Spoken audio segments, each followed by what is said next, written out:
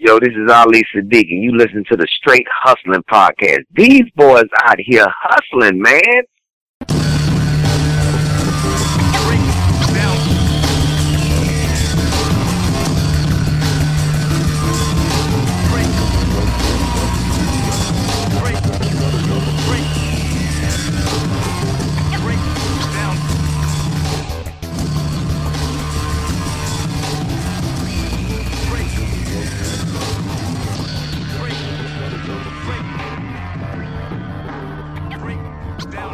All right, this is Straight Hustlin' Podcast. Dick Darren on the mic. We got my boy Money Mike and Stu on the corner over here. Stu's in the corner like always. What are you doing in the corner? You know, when you do as much cyber stalking as I do, the corner is the best place for you to be. Ooh, don't get it on you, Mike. I'm trying not to. All right, we got a good comedian coming up here. We got Ali Siddiq, funny guy. Really looking forward to him coming on the show and kind of telling us about his life and how he got started. You guys ready to talk to him? Let's do it. Yeah, it's an honor for him to come on StraightHustling.com. You're going to talk to him about the whole UGK from Texas? Yeah, I kind of wondering what it's like for him to hang with them rappers from down south. Oh, yeah, Mike Jones. Mike Jones? Who? All right, we got Ali Siddiq. Let's give him a call. What's happening? Hello. Hey, Ali. Hey, how you doing, brother? Oh, great, man. Man, that's great to talk to you, man. How's Houston right now? Cold, man. Unusually cold. Yeah, it's cold everywhere right now. Well, in Nashville right now, it's even pretty chilly. But, man, I got myself, and I got my partner here, Mike, and I got Stu. How you doing, Mike and Stu? Hey, what's happening? What's up, Ali? How you doing, brother? Hey, I wanted to ask you how you got started in comedy, if you can kind of tell us how all that happened, and were you always funny? Oh, no, I hadn't always been funny. I don't think I'm funny now. Oh, man, come on. Maybe more interested in the funny. I actually, kind of two ways, you can say it. Basically, I got started in prison, basically. You know, just talking about the things that were going on in the prison. And, you know, that's basically my beginnings of waking up every morning. I remember the first thing I ever said that people found that was funny in prison. I came out the cell early in the morning. Everybody was in the day room getting ready for breakfast. I guess it was one of the mornings where I just felt like everybody was uptight. And I don't know what it was. I just walked out and I said, hey, man, I don't know why y'all frowning. Ain't nobody going home today. and and it's like, what? Hey, man, ain't nobody going home today. We know it. So, you know, let's not start off like that, man. Let's just get that clear. Ain't nobody going home today. It's the weekend. Nobody go home on the weekend anyway. Oh, man. Not from prison. Not from prison. Well, Nobody get out on Saturday, man. No matter what they say. It might be 5 o'clock on Monday morning, but not Saturday. Not Saturday. we're just going to assume you're in there for insider stock trading like Martha Stewart. Man, more like pharmacy. Oh, okay. So what was that like your first day when you first got in there? Oh, man. Now, it's different phases of being incarcerated. You know, you have different first days. You know, it's not one first day like it would seem like your first day of college. You know, that's pretty much it. This is one day. You graduate from high school, then you know you're getting ready to go to college. In prison, you have when you first get arrested, and then you go to the county.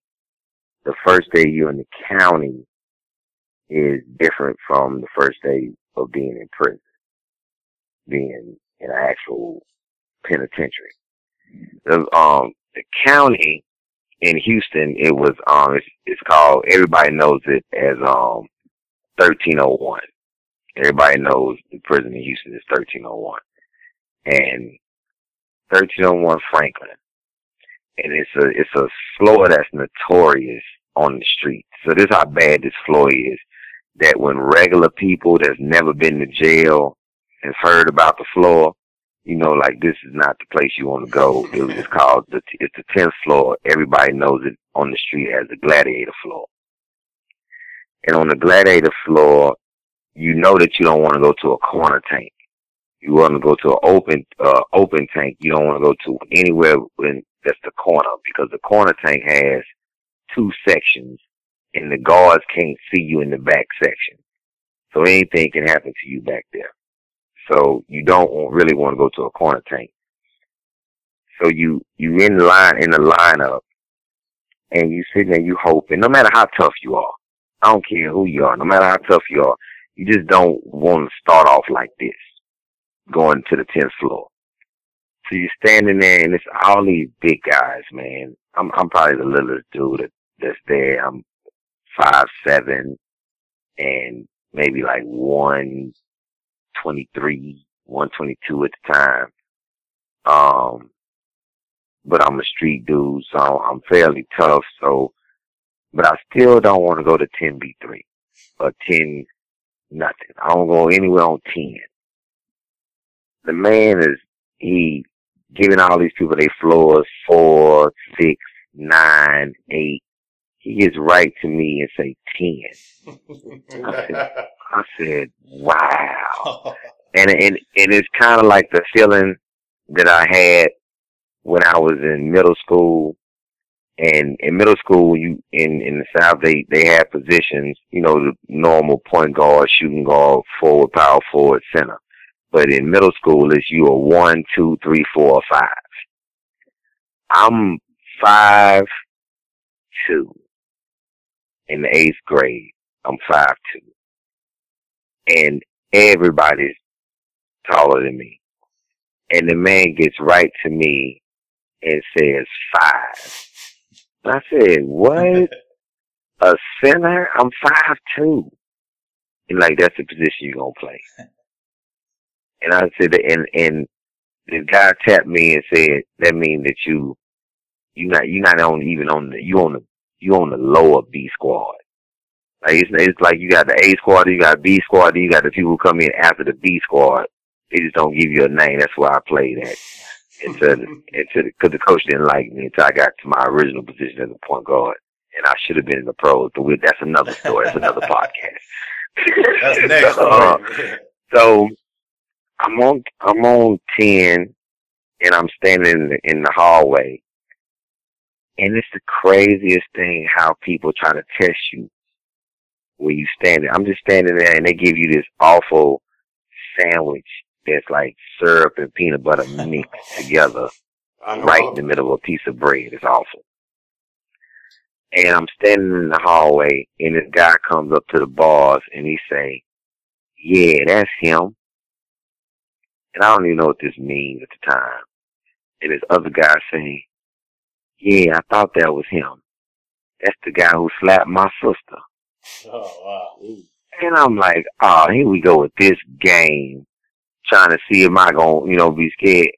And all I turned around and said, well, I guess we're going to see what you're going to do about it when I get in there. And that's all I said. And I really had no problems after that. That's one. That's when you first get to the county.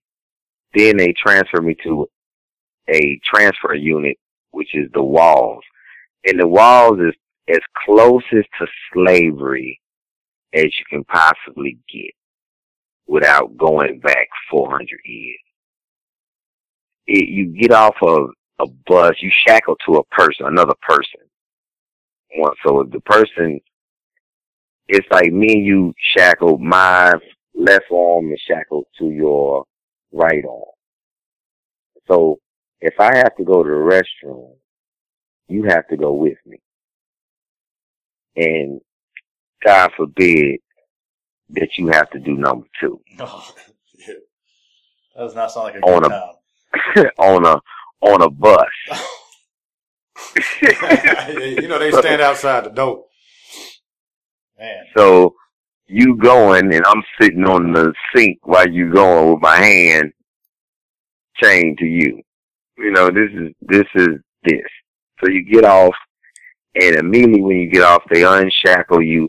and then they start to screaming and pushing you like cattle.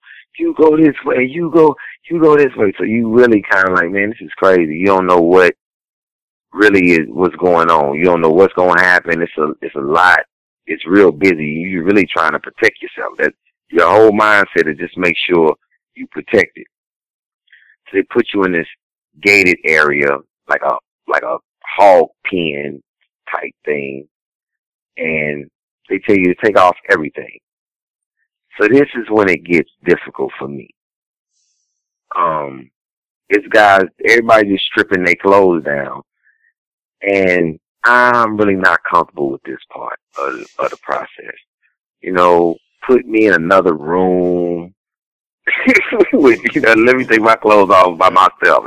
And so now I'm in a room, and then let me give you the picture of this. I'm in a room with maybe 300 other naked people, and we all smashed together, and I'm not liking this at all, and I'm kind of bulldogging for my space. I don't want nobody in my space, because y'all don't want nobody close to me. I don't know what y'all may think this is, but it's going to be some problems, and now I'm here, and I'm willing to die for respect. And I think people think that prison, like, you go and it's guaranteed that you're coming home. And in this instance, you realize I may not make it out of here due to me having to stand up for myself as a man and not let anybody do anything to me, whether they have on a uniform that's the same as mine or a different uniform. I'm going to have to risk myself for respect in this place. That's the first day you realize that's the first day that you're there. Man. Induction into the prison is a eye-opening experience. Like, man, this is deep. This is way different than what they show on TV. Yeah, I was gonna say I never saw that on Locked Up. Nah, that's the part where when they shave your head and cut everything off, and they put the man, when a person puts run their fingers through your mouth, you really want to bite their fingers off. Like, man, I just told you I didn't have nothing in my mouth, man. And I'm talking. And you see I'm talking like a regular person. It's no different than you talking. But they want to run it. They want to take your manhood from you. And so you have to determine what you're willing to do at this time. Because you're going to take some beating. You're going to take some skin. Something's going to happen. You know, this is what you prepare your mind for. You have to prepare your mind for prison. Wow, man, that's crazy. Physically, you mentally have to be prepared, because if you don't, the things that you're going to see, things you're going to encounter, what you're going to go through, whether it's your fault or not your fault, this is what's going to have to keep you sane. What about where you're at? Where do most of the races, are they like separated, or are not separated like all together, but do they kind of like stick together and like you don't associate with the other races, or how's that work in Houston? You have to associate, but you really just take care of your own. You take care of the group of people that you with, because you're gonna need a group of people. Yeah, always. There's no way around it. And now, people can say Mexicans have some of the best organized. But let me not even say organized. They have some of the best camaraderie amongst Hispanics.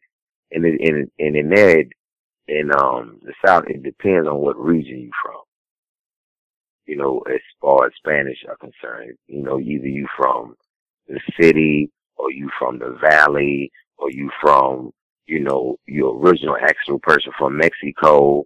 You Aztec. You different things. So you hang with that particular group of Spanish people. So with white guys, they hang with maybe just a lump of white guys. All of them may be from different places. Mm-hmm. Black dudes hang with people from where they're from. Like whether you from Houston, you hang with Houston cats. And within that, you hang with not just somebody from Houston, you hang with somebody from your actual side of town.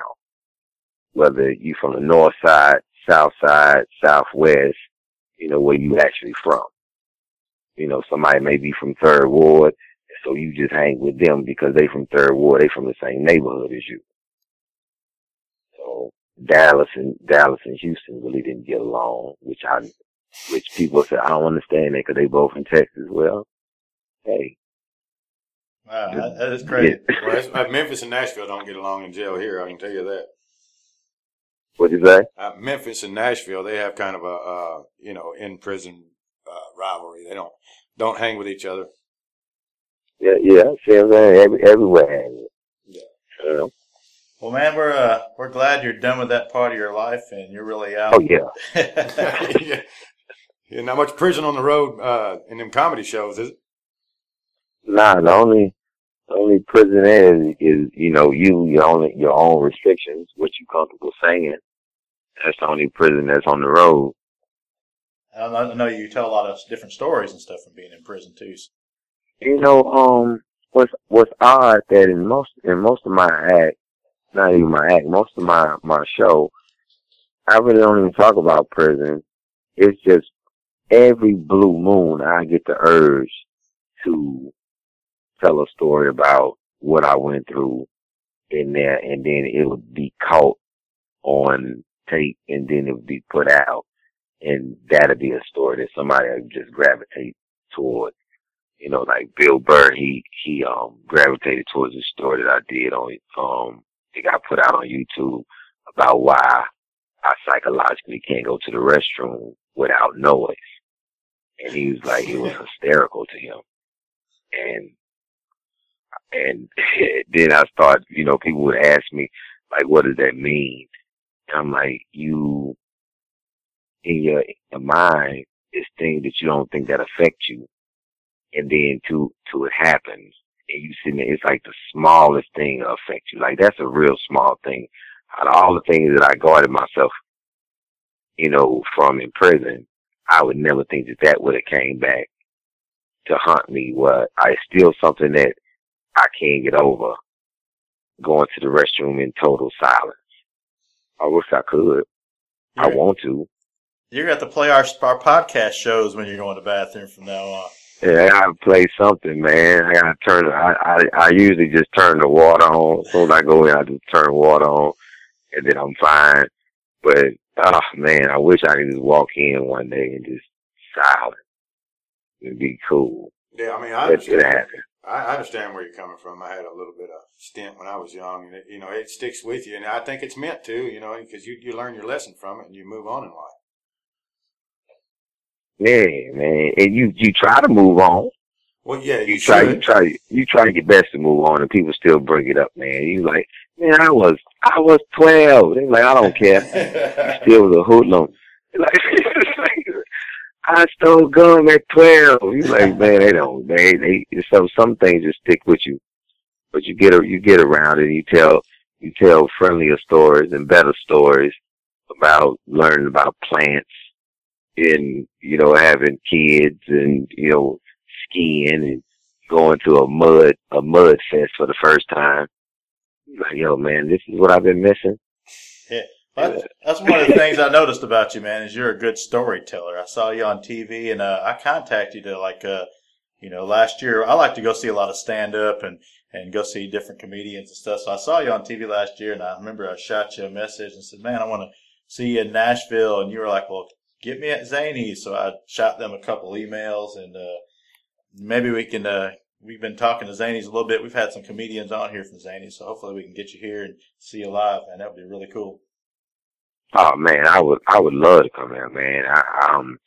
Nashville is a great place. I've been all over Tennessee, Memphis, Nashville. What's the place where I was in a hotel that I never seen before in my life. I was in a hotel and I was getting ready to do a show and I saw people pulling boats up to a stadium. That's Knoxville, like, Tennessee. This is crazy. Yeah, that's Knoxville. And I went back to sleep, only to be only to be waking up by I don't know how many thousands of people singing some god awful song. Good old Rocky Top. Rocky Top, Tennessee. Yeah, what is this song? You came to Elvis didn't write this. Yeah, you came to Knoxville in the middle of a Vols game. I hate it for you, brother. Good Lord. That's just another. Oh my goodness, man. That's just another one of your scars in life, man. It's a code. They pulling boats up. Oh man, who does that? That's the Vol Navy. You're talking about the Vol Navy now. It gets crazy down in Knoxville. You got 10,000 people in the stadium. You can hate the team, but man, just experience that craziness. You know, hell, they're taking boats to get there now. Come on. Yeah, they have a blast. Rocket Top, man. Rocket Top. Hey, win or lose, you're going to hear that 1,000 times in Knoxville. So you take that win or lose, they waking you up. I thought, you know something? It's like it was a ghost town when I woke up. I thought I was in the Twilight Zone because I woke up, all I hear is the Rocky Top thing, and I walk out the hotel, I don't see anybody. And I know I walked way down the street, no people were on the street. Everybody was in the stadium singing Rocky Top. When were you when was that? When were you in Knoxville? It was like 7-8 years ago. Oh, okay. Cool. Man, you should have looked me up. my kid's first words were Rocky Top. Not mine. Good God Almighty, I want to puke. So, man, you've done a lot of shows, a lot of different people. You got anybody, any comedians that you really like to hang out with and do shows with that you just really enjoy? Man, my favorite, I'd say, because I like everybody for different reasons. DL is really cool to hang out with when you really in that informational mode where you really want to learn something and bounce off ideas, and he just wants to go to dinner, have a glass of wine and smoke cigars. So hanging out with him is super cool. But when you want to have fun and just be wild and kick it, Bill Bellamy is probably one of the funnest guys, man. What about when you was hanging with Bun B? He's one of my favorite rappers. What was it like hanging around him? Man, I met Bun in the street years ago. Me and Bun have a love-hate relationship. You know, he talks about me, and I talk about him. You know, now he's trying to work out. I seen on his Instagram he's trying to work out. I'm like, really? You still gonna be bald-headed no matter what? Yeah, I hope he hears his podcast too. Yeah, Bun, I said that you're semi-bald on the podcast. Yeah. Well, yeah, get him on here, man. We'd love to have him. Yeah, I've been trying to get a hold of him. Yeah, we've sent him some messages. Yeah. But, you know. When I run into him, I tell him. And so I'm going to put it on my Instagram because I know him and his wife follow me on Instagram. So they hear me say that he's still chubby and semi-bald. I don't care what he's doing in the gym. Oh, yeah, but you know what he's doing in that studio ain't playing. How close were you to being in UGK? What'd you say? How close were you to being in UGK? Not, me and you was about running neck and neck. We wrote. I wasn't close to being in UGK. Oh, yeah. I know that. One, I can rap only in my mind. And two, I'm not built for that life. I don't want to be a rapper. Yeah, right. I would rather be an R&B singer. Now, I should have auditioned for Jodeci. I wanted to be in all the boy bands, all the boy groups, New Edition. No, I would have loved to be one of the Five Heartbeats, one of the Four Tops. I would have been any boy band, one of the Whispers. I mean, any of them. Average White Band. I'd have been in that group. I would have dang sure been a Doobie Brother. Oh yeah. Oh man, if I could have been anything, I would have been a Doobie Brother. I am a Doobie Brother. Oh. I am a Doobie Oh Brother. man, you done done something to me, man. If I could have been anything, I would have been in the Doobie Brothers. Or the Bee Gees. Oh yeah, that'd have been good. I'd like to see that picture. Come on, man. Who don't like the Bee Gees? If you don't like the Bee Gees, you don't like small children, puppies. The Bee Gees. Come on, man. Every man feels sexy listening to the Bee Gees. I don't care who you are. Oh, you're going to strut, too. You're going to strut listening to Saturday Night Fever. You got to. The Bee Gees. I saw there's a big show coming up. The tickets go on sale on the 6th. It's got Bill Bellamy, I think, and Charlie Murphy, Mike Epps. A lot of them are coming here to Nashville. You need to try to squeeze into that show. Man, I wish these promoters, they eventually get me. Everybody comes in these seasons, and I don't know, I don't even know how this sounds, but I would rather stand up in my own boots. Mm-hmm. I don't want to come and know, and I'm not saying it's disrespectful, but I know people come on tours all the time together as a group, letting everybody see them as one, and I would like to do it, but I would first like to, stand in my own shoes, just come by myself. Yeah. And set out a theater so people that can really experience what I, as a comic, as a thinker, my point of view on things. Everybody, it's a lot, it's millions of topics out here, and people can cover them, and I take this from sitting down having a meeting with a guy, this Jewish guy who's real heavy into politics, and I sat down and did a lot of research with him and went over some historical things with him, and he had maybe 24 different books on JFK. Which one is the best? That's what I was sitting there thinking. Which one of those books are the best book on JFK? But he had 24 different versions. He read all of them. Same person, same topic, 24 different outlooks, 24 different views. What the hell's wrong with him? He's a historian. Oh yeah. So okay, there you go. What happens is this: the investigation of anything ties the true story together.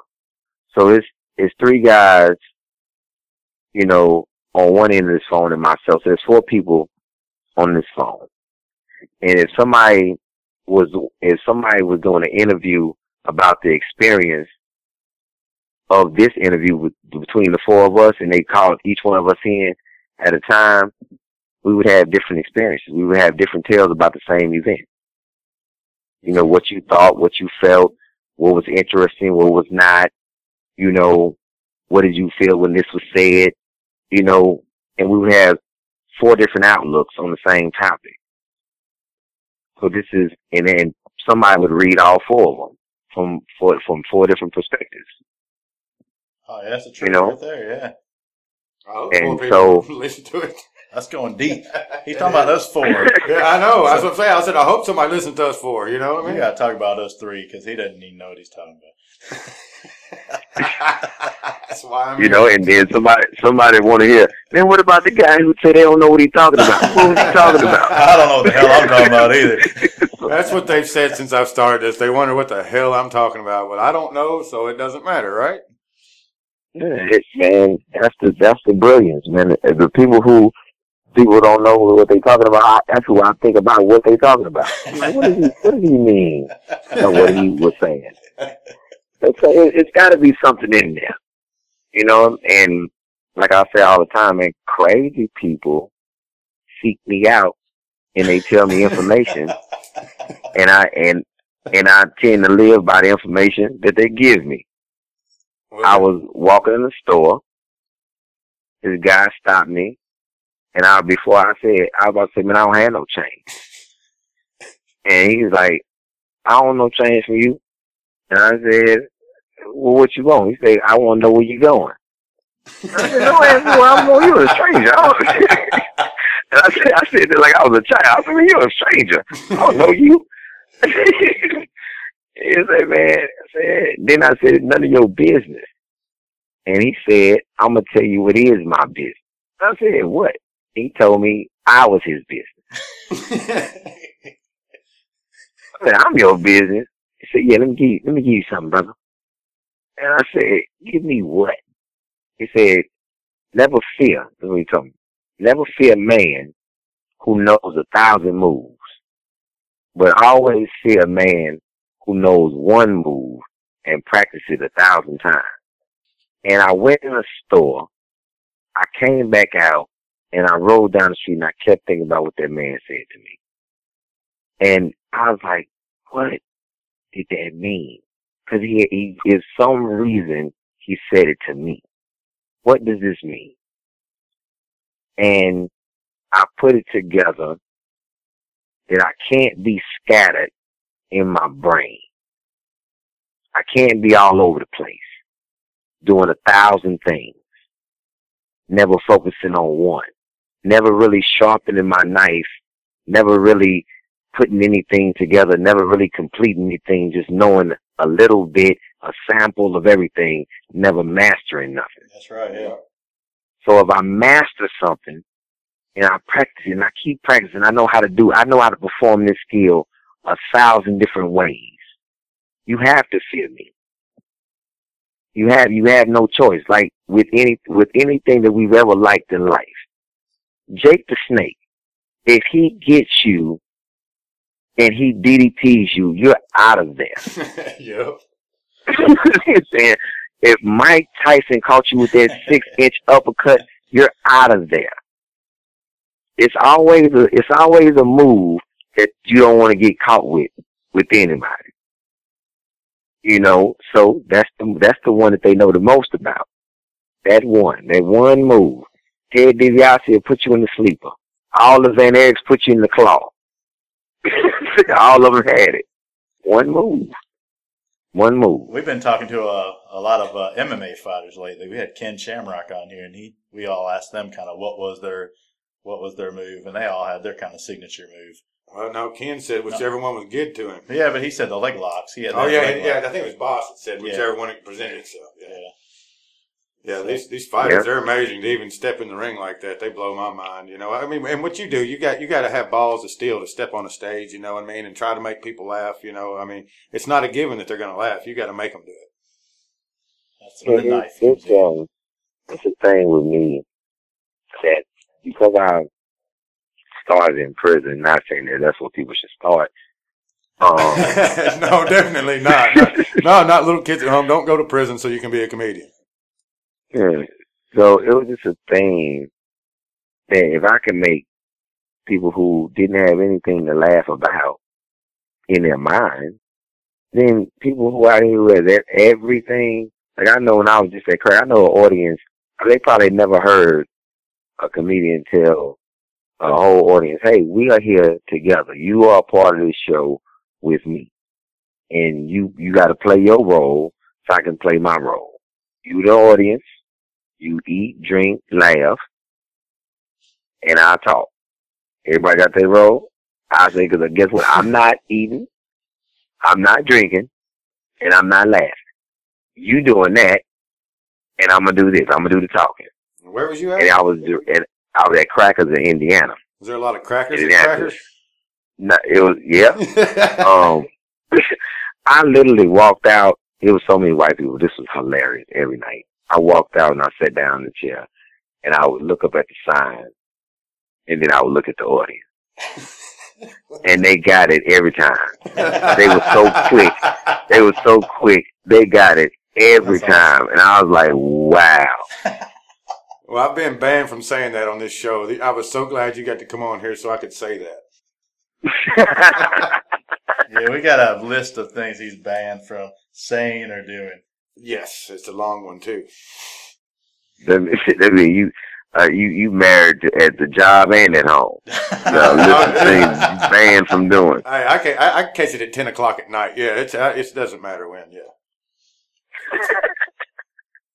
Hilarious. So how long y'all been together? Oh man, we've been friends for a while. We just actually started this, right around January. I was sitting around, had a few too many drinks, and I was like, man, I can do this podcast and shit. Let's start getting some people on here. So I started shooting out some emails, and next thing you know, people started showing up or started saying, yeah, we're ready to do your show. And I was like, shit, we don't have a show.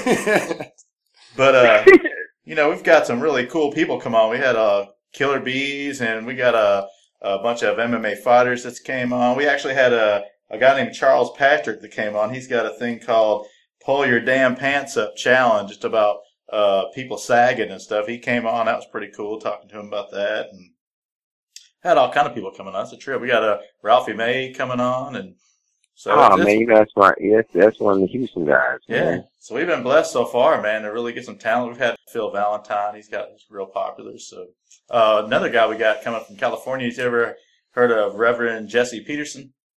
No, not right offhand. I'll look him up. Yeah. But I'm here now because he's coming on your podcast. Oh yeah. So that's fantastic. Just the motivation of that's the freedom of life, being able to just decide that you go up and do something and just take a chance, and then have somebody to support you and be motivated with you. Hey, let's do it. Yeah. And, and that let's do it attitude, man, is.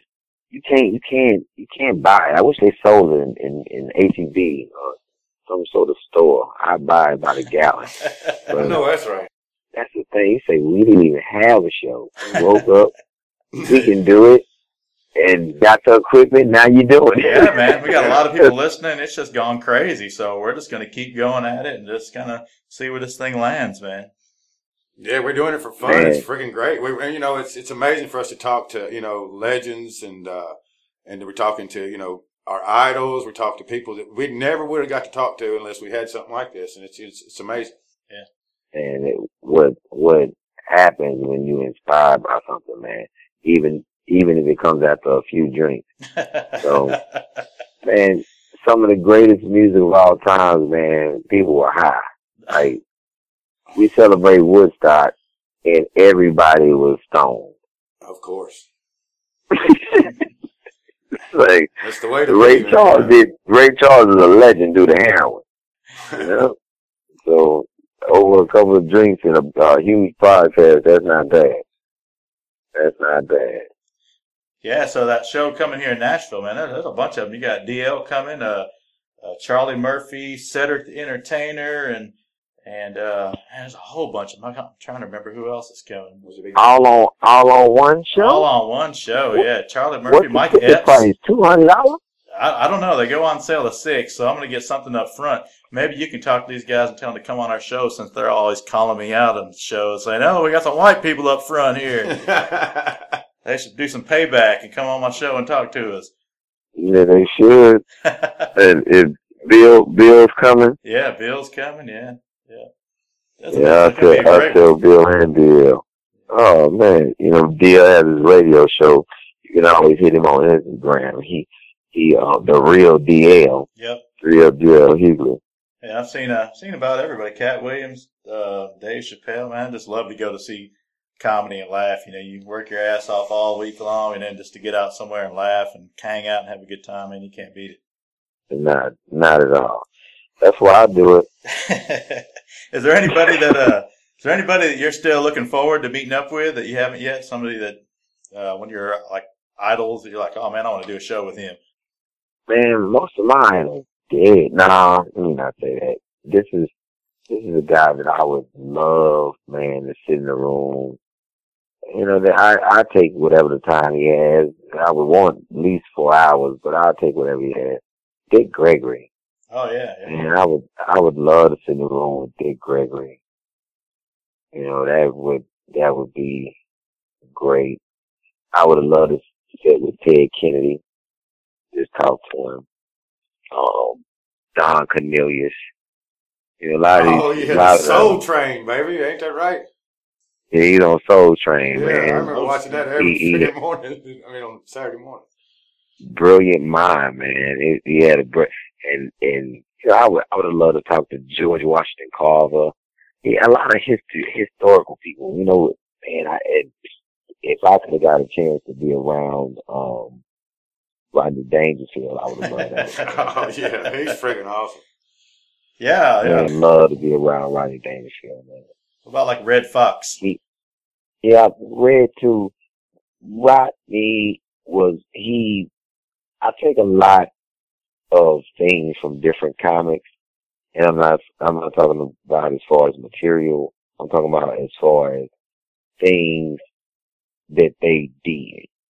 Rodney Dangerfield had a show on HBO, and he put on a lot of comics. It wasn't just about him. He wanted a bunch of other comics to succeed. He didn't really just want to be the only one. And that's basically what I do with anything that I do. I don't want to be the only one.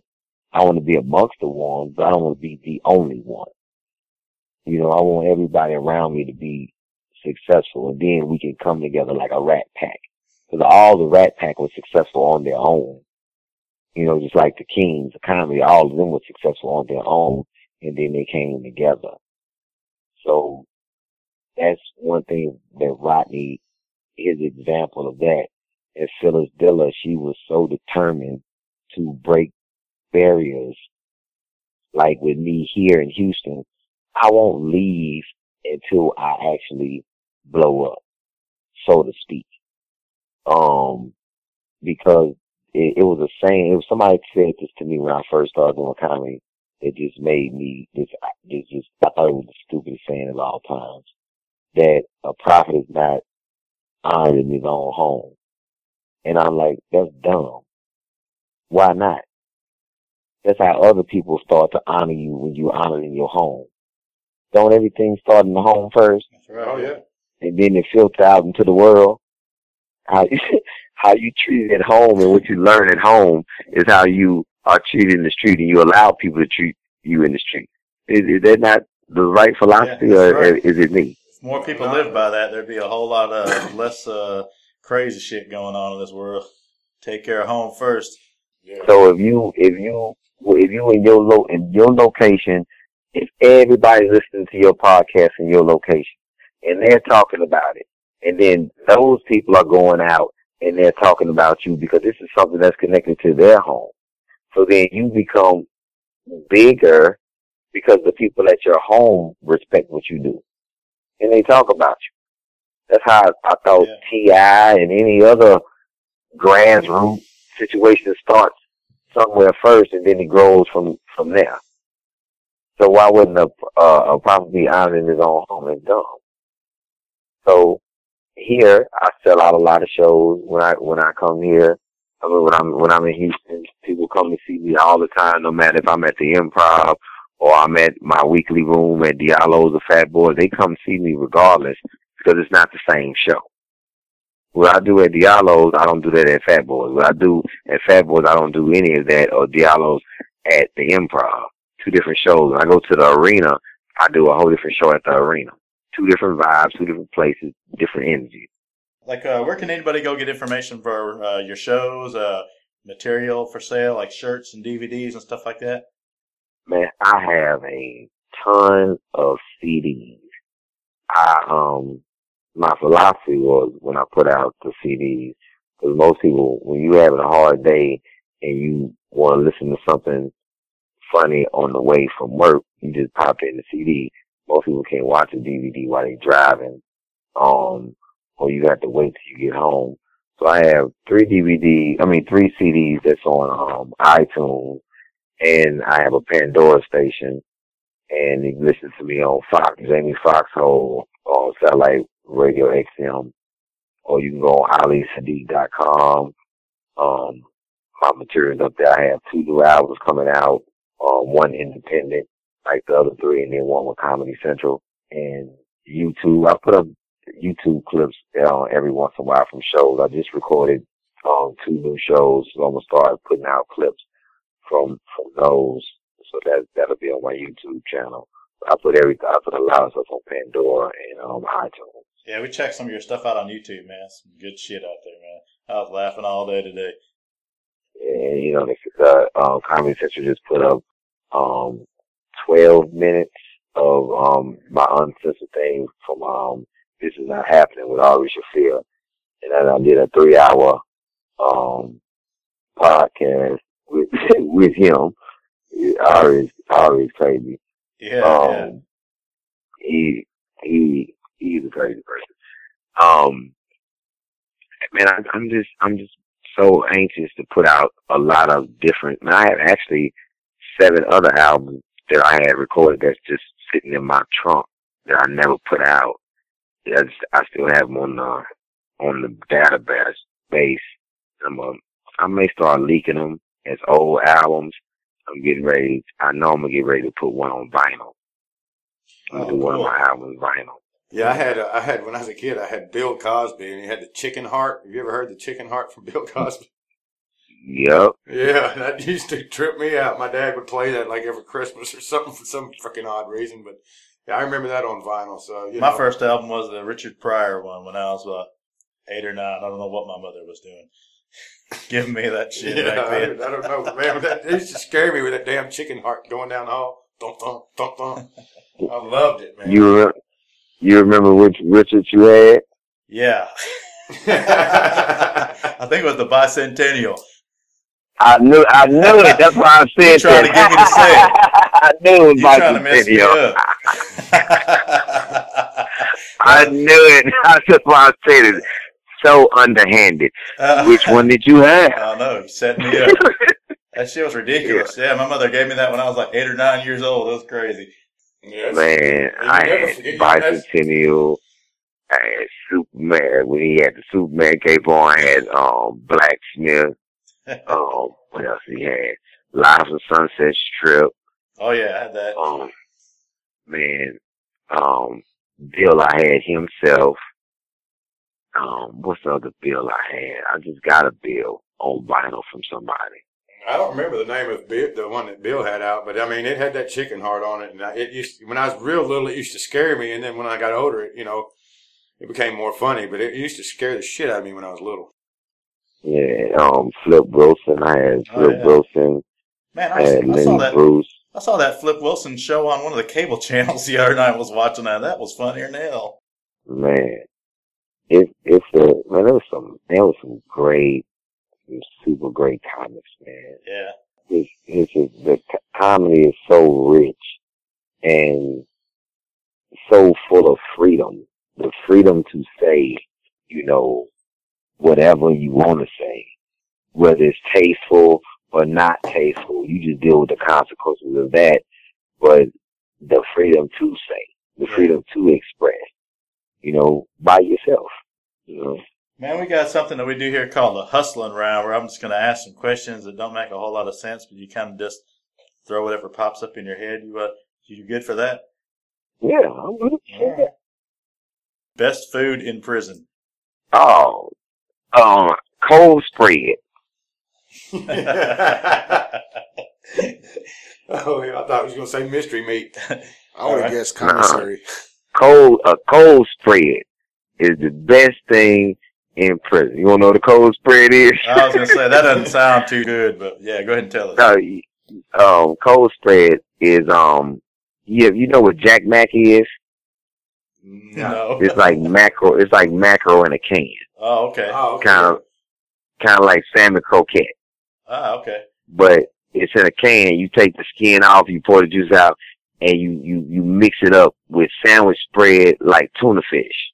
And you mix together, you put that on crackers, but you add ramen noodle to it to thicken it up some more. And mustard. Did y'all throw mustard in it? We used to throw mustard in ours. Yeah, you put mustard in, you had mustard, but we always had sandwich spread. You must have been a federal penitentiary. You got it. What about, y'all had Grey Poupon. No, we didn't have no Grey Poupon. I was in level 4, so you didn't get that. But I'll tell you, it was, we used to, mix the ramen noodles up with the tuna fish and the mustard and the little peppers. Tear it down, son. Yeah, man, that's a cold spread. We called it dip. Cause see, a hot spread, you eat this with roast beef and chili and the beef soup and all that. That's hot spread. You put cheese in that. Yeah. Go ahead. I'm back on the hustle round. Hustle round. All right. Favorite Wayans brothers, and you can't say Tommy Davidson. Favorite Wayans? Damon. Damon. All right. All right. This one's a tough one. Biggie, Tupac, or Vanilla Ice? Biggie. Favorite rock group besides the Doobie Brothers? Nirvana. Nirvana. You say favorite rock group of all time or favorite rock group? Your favorite rock group, yeah. Damn, it's so many. But I said Nirvana. You said right off the top of your head, Nirvana. That's a good one. Okay. But I have several more. You have Def Leppard. You have Pink Floyd. Oh yeah, Pink. You have ZZ Top. You had you got a lot of rock groups. Yeah, there's a lot of awesome ones. Yeah, a lot of good ones. What about that's a good question. Hillary Clinton, Jeb Bush, or Carrot Top? Hillary Clinton. Over Carrot Top? Oh my God. Oh, a Carrot Top. and that was hard to say. I guess so. That was very hard to say. Me picking a woman over Carrot Top, that was hard to say. Man, I should have threw a Dave Chappelle in there or something instead of Carrot Top. What about your favorite drink? Favorite drink? Margarita. Oh, shoot. That's mine, too. All right. We'll have to hit some margaritas, too, when you get here, man. Yeah, when you got to come to Nashville. We're going to get you on this show. We're going to get you to Zany's. We're going to somehow. We got a good... Man, I like a mean margarita, man. We get out here and drink some margaritas and shoot some guns and stuff, and we won't tell anybody. What kind? Oh, man. You talking now. I know it, man. Guns and crossbows. You talking now. And alcohol. Yeah. It's a good time. We got a good... Guns, we should go on tour. Guns, crossbows, and margaritas. I'm down with that.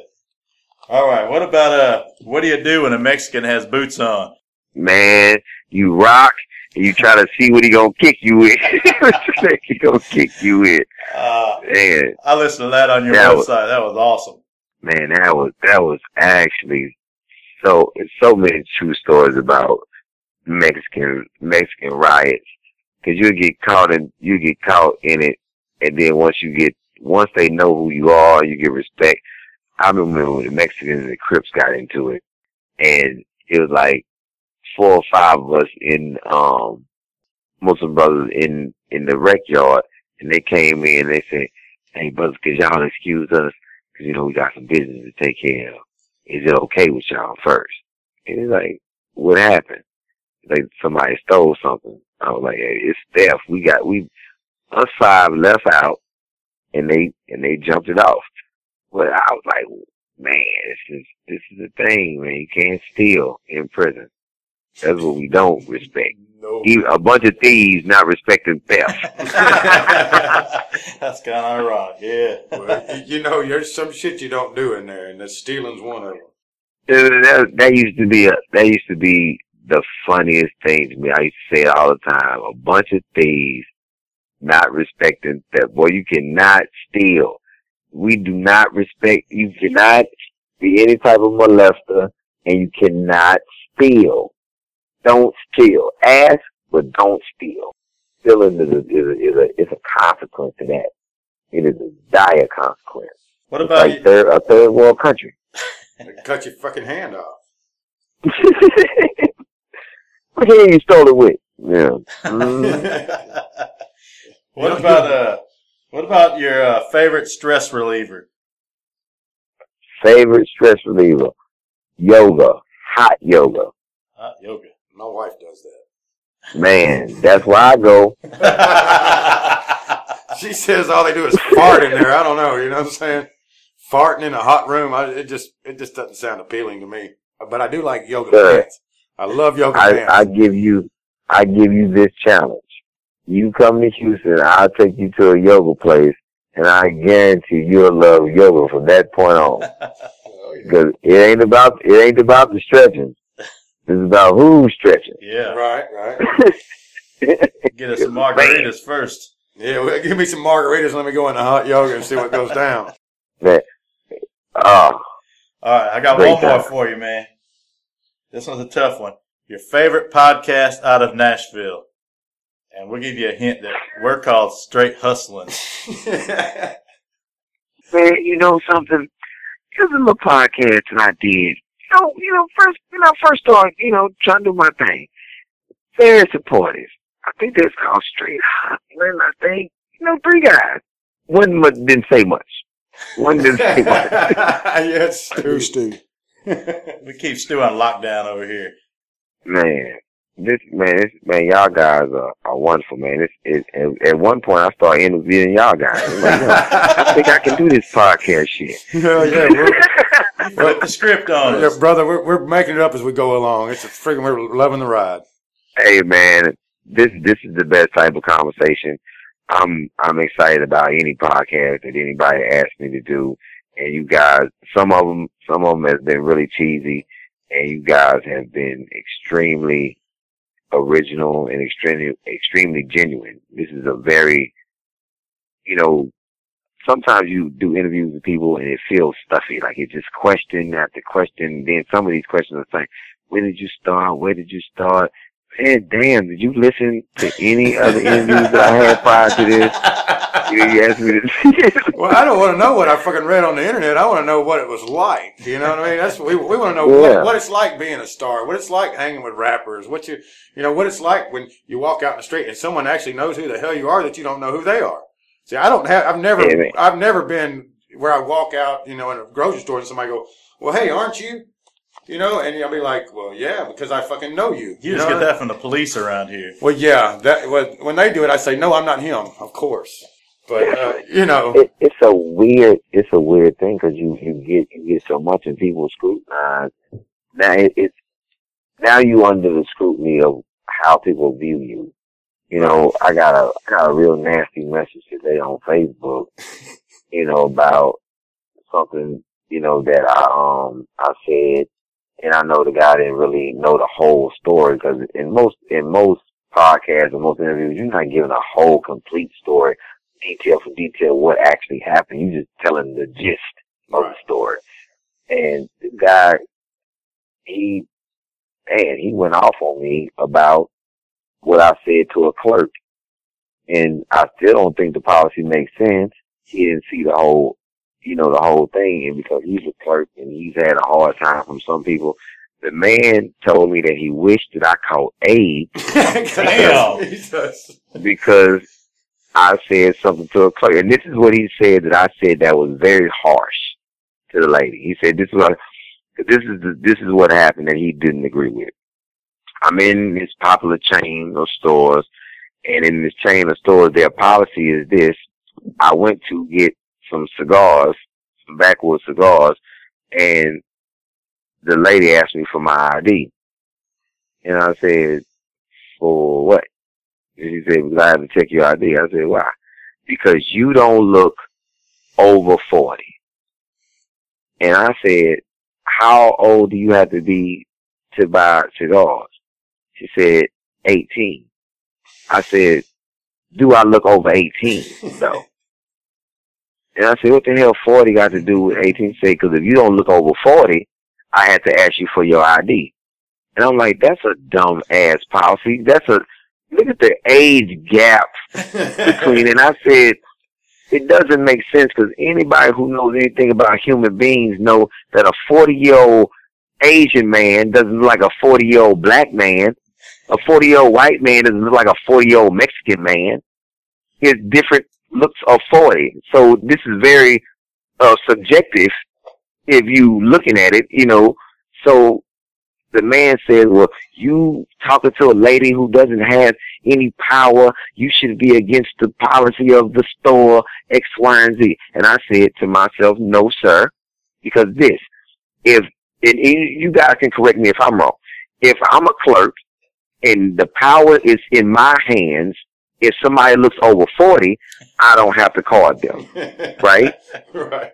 So I do have a power to make a decision based on what I know.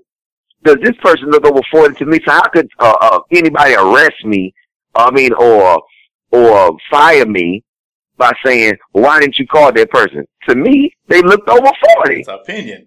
Yeah, it's based on what my eyesight looked, what you was looking at, sir. so basically, I'm like, ma'am, this is what he said that I said was hard. I said, seeing how if you can't make a decision, ma'am, that's why you'll always be working at Walmart. There's nothing wrong with that at all. And the crazy thing is, he said that that was harsh. No. What I said. So because I wish the lady to have a job for eternal life, now I'm harsh.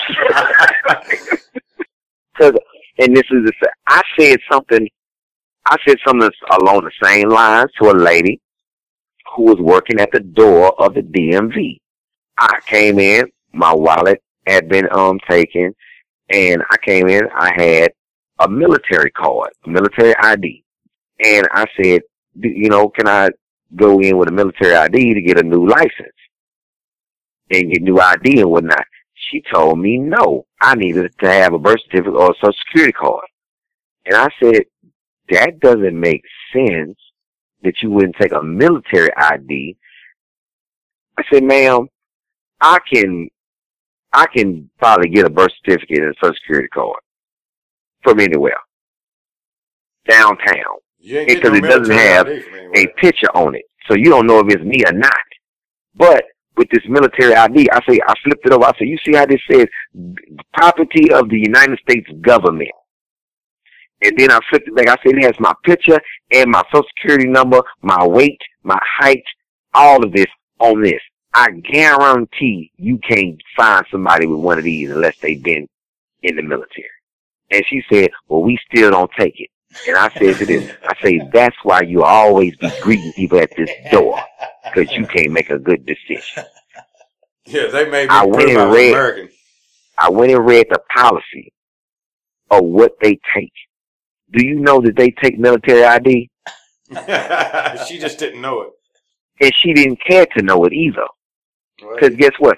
If you on a job, on any job in this world, even with this podcast, if it's something that you do not know, do you just go on your own brain, or do you ask somebody that you know may know the answer? Oh, man. That's my number one rule, ain't it, Stu? That's my number one rule. If you don't know what the hell you're talking about, then shut the hell up and ask somebody. Sit back, listen, and when you know is when you speak. Or unless you're me, then you talk anyway. It's easy to ask somebody, hey, it could have been this. Customer service could have been this.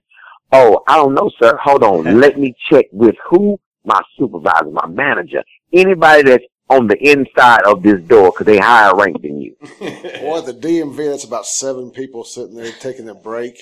One person's trying to figure out they don't know what they're doing. That happens a lot in all kind of industries now, though. Everybody, it's too much work to find out. They just drive me crazy. Everybody's lazy. Not everybody, but 90% of America's lazy. Everybody's fat and lazy, I think. I don't know. I'm just fat. I'm working my ass off. Yeah. That's an oxymoron. If you were working your ass off, you wouldn't have a fat ass. But I'm eating as much as I'm working. The drinking don't help.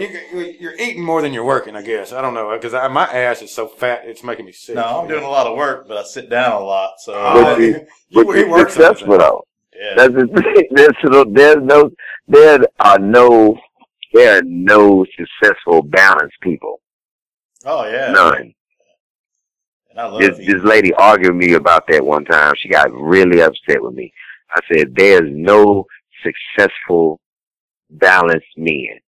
It doesn't exist. And the lady said, I don't know what type of man you are, and I don't know what type of man you know, but my husband is very balanced. But you know what I was going to say? And I didn't want to be this rude. And I did not want to be this rude, so I did not say. I kept my mouth closed. And this was I was thinking. If your husband was balanced, then you wouldn't be fat. That's what I was thinking in my head. Oh, shit. See, he must be doing something else, because he ain't got no time to help you shape that shit up that you got going on. But I didn't say that. I let him make it. But that's what I was going to say, though. He's balanced as long as he does whatever the hell she says. It's all good. I'm top heavy. I don't know about you, Ali, but I'm in shape. I just chose round.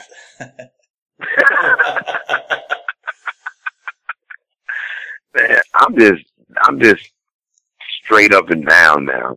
I used to be 190. Now I'm like 140, and people always ask me, am I sick? Am I okay? Like, what? Because I got healthy? It's something about being black and doing certain things. Like, I can't jog anywhere. I live in a predominantly white neighborhood. I don't jog. I watch my neighbors jog all the time. So for some reason, when I'm jogging, I happen to be running from a crime scene. You understand? I ain't got to stop. Sir, we're looking for you. Sir, we're looking for someone who just robbed this neighborhood. We're looking for someone. What they look like? You. And this is, I done been arrested by my neighbor. My neighbor's a cop. He pulled me over. Oh, Jesus. I was like, wow. And look, then on the other end of that, black people real mean towards you too when you do things that you're not supposed to be doing as they think. I was, and once again, hanging with white people. This is what happens. They influence you to do things that you wouldn't do. I went out and got a bike and all this, a helmet, the little click-on thing. So I'm out cycling, one day. And then the report comes where people were saying, "Ooh, y'all see Ali? Is he okay? I think he lost his truck." Because I was cycling. That's awesome. Oh, so my truck got impounded because I was cycling. The only reason you be out riding a bike is because your truck got impounded. That is jacked. It's hard on both ends, man. Well, we don't do much jogging here. I don't even watch the joggers. You don't even watch joggers? No, I don't jog, man. And I don't watch them. Man, look. It's too much work. This is what you have to do. You never watch joggers around a popular college, I see. That might be a different thing there. It's a college out here, and there's two places out here in Houston where people jog. And the sites are just amazing. Rice, it's called Rice University. People jog around Rice because it's in the heart of the medical center. And then Memorial Park. Man, it's amazing. You would sit out there for hours watching joggers run by. Female joggers. Female joggers are wonderful. Salute. Yeah. I salute all female joggers and outfits. Oh, man. Well, man, we definitely got to get going. We got to get up early in the morning. Man, it was awesome talking to you, man. We can't wait to do it again. Hopefully we can get you. I'd love to get you here in Nashville, man, at Zany's. We're going to try to do that for sure. Yeah. We're going to put bugs in her ear. We're going to tweet the shit out of them. They follow me on Twitter. I am going to tweet the heck out of having you come to Zany's. Man, maybe you can direct them to the link on YouTube to This Is Not Happening. Okay. And they type my name in and they'll see just one Comedy Central thing, or they can go on show. It's so much stuff out there on me. Well, maybe they haven't seen the person, the powers that be. Right. Like, y'all gotta watch it, view it. Well, I thank you guys so very much, man. Yeah, we appreciate it. Pleasure. I didn't know what to expect. I didn't know if we were coming in to listen to a bunch of comedy, but man, it's a lot of comedy and a lot of deep thoughts, and it was awesome, man. Can't wait to talk to you again. We'll stay in touch. Thank you, man. Thanks a lot, Ali. All right, appreciate it. All right, thank you, brother. Y'all have a great night. You too.